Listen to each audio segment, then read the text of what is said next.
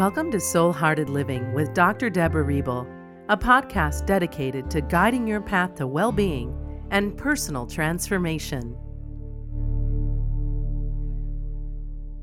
Cultivating compassionate communication in our relationships. Compassionate communication uses positive energies, words, and gestures. As Japanese scientist Masaru Emoto states, the vibration of good words has a positive effect on our world, whereas the vibration from negative words has the power to destroy. Studies show that feeling appreciated is one of our deepest emotional needs, and that being grateful opens us to feelings of love, vulnerability, and intimacy. We can best honor our partner and other people by expressing appreciation and gratitude for their being. For example, even though we don't expect our partner to bring us coffee in the morning, make dinner, or clean up the kitchen, we can spontaneously appreciate when we see he or she has done such a task. We might say, "I appreciate that you think of me when you bring me that morning cup of coffee. Oh, you realized how tired I was after work, and it was thoughtful of you to make dinner." Or, "Thank you so much for cleaning the kitchen. It made my day." Expressing gratitude, especially for the little things that occur each day, contributes significantly to the shared language of love and heightens intimacy. Little acts of appreciation and gratitude do make a difference. Such a practice of compassionate communication can free us from following into existing negative patterns with someone and make the relationship more loving and joyful. For instance, rather than say, "Leave me alone," which can feel harsh and dismissive, we can say, "Let me be." This clearer phrase alerts the other person, in a loving way, that you would like some personal space. Also, instead of telling someone we hate them, we can communicate that we love them, but their behavior is unacceptable or hurts our feelings. Compassionate communication requires accepting another person's viewpoint, even when it differs from our own. Our capacity for honoring another person's perspective enhances our understanding and also paves the road for the expression of empathy and forgiveness. We can communicate acceptance of our partner's viewpoint by saying, "Wow, what an interesting point of view.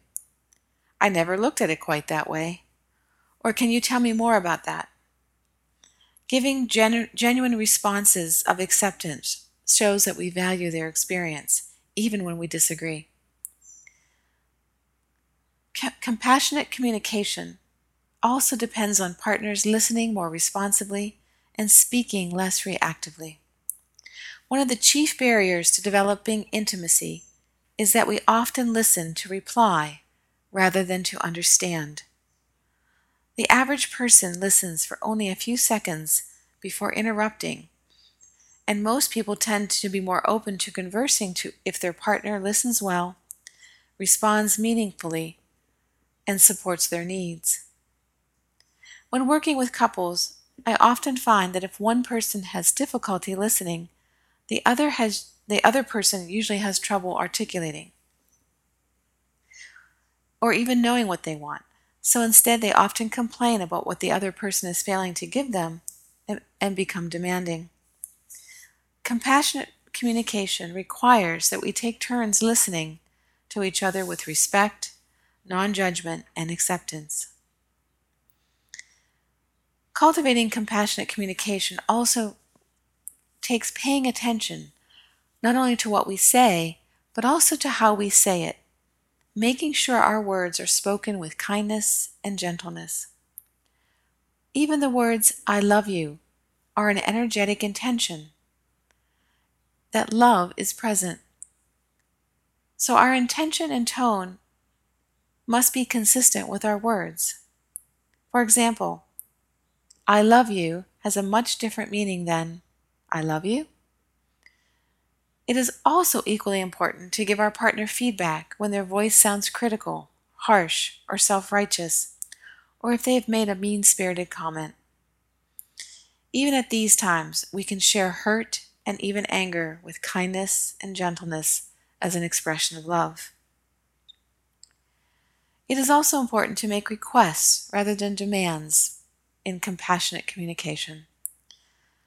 When we demand something from our partner, we shift from an equal partnership to a hierarchical tyranny. We become the parent and they the child. To develop an equal opportunity partnership, we must know our wants and desires and ask respectfully for what we need. For example, we can say to our partner, "Could you find time to mow the lawn today? It would be helpful to me if you could pick the kids up from school. Or I would appreciate if you made my favorite chicken pot pie dinner tonight." The way in which we express our needs and desires is critical to sustaining a flow of loving energy in our relationships. In compassionate communication, it is important to avoid using language that may trigger the eruption of a person's negative patterns. Harsh generalizations such as "you always" or "you never" undermine open, honest discussion and obstruct the flow of love. I statements such as "I observed," "I sensed," or "I felt" when you said will more effectively alert our partner to a pattern they need to address. I statements also help us communicate our feelings in a more compassionate way. When we open our hearts and speak from a reservoir of love, its vibration permeates our words, influences our tone of voice, and infuses our nonverbal expressions, making them easier to welcome and accept. Compassionate communication allows us to be soulfully present with a partner or friend in a safe, supported setting, and it also encourages heightened intimacy as well as emotional and spiritual development.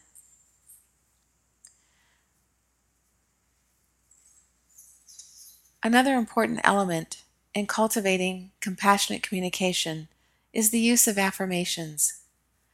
We can practice affirmations with our partner by beginning each morning with words of gratitude for him or her while lying in their arms, confirming the sacredness of our bond, and sharing intentions for the day. Periodically throughout the day, we can affirm our connection to our partner through spontaneous calls, emails, or text messages to say "I love you" or "I'm thinking of you."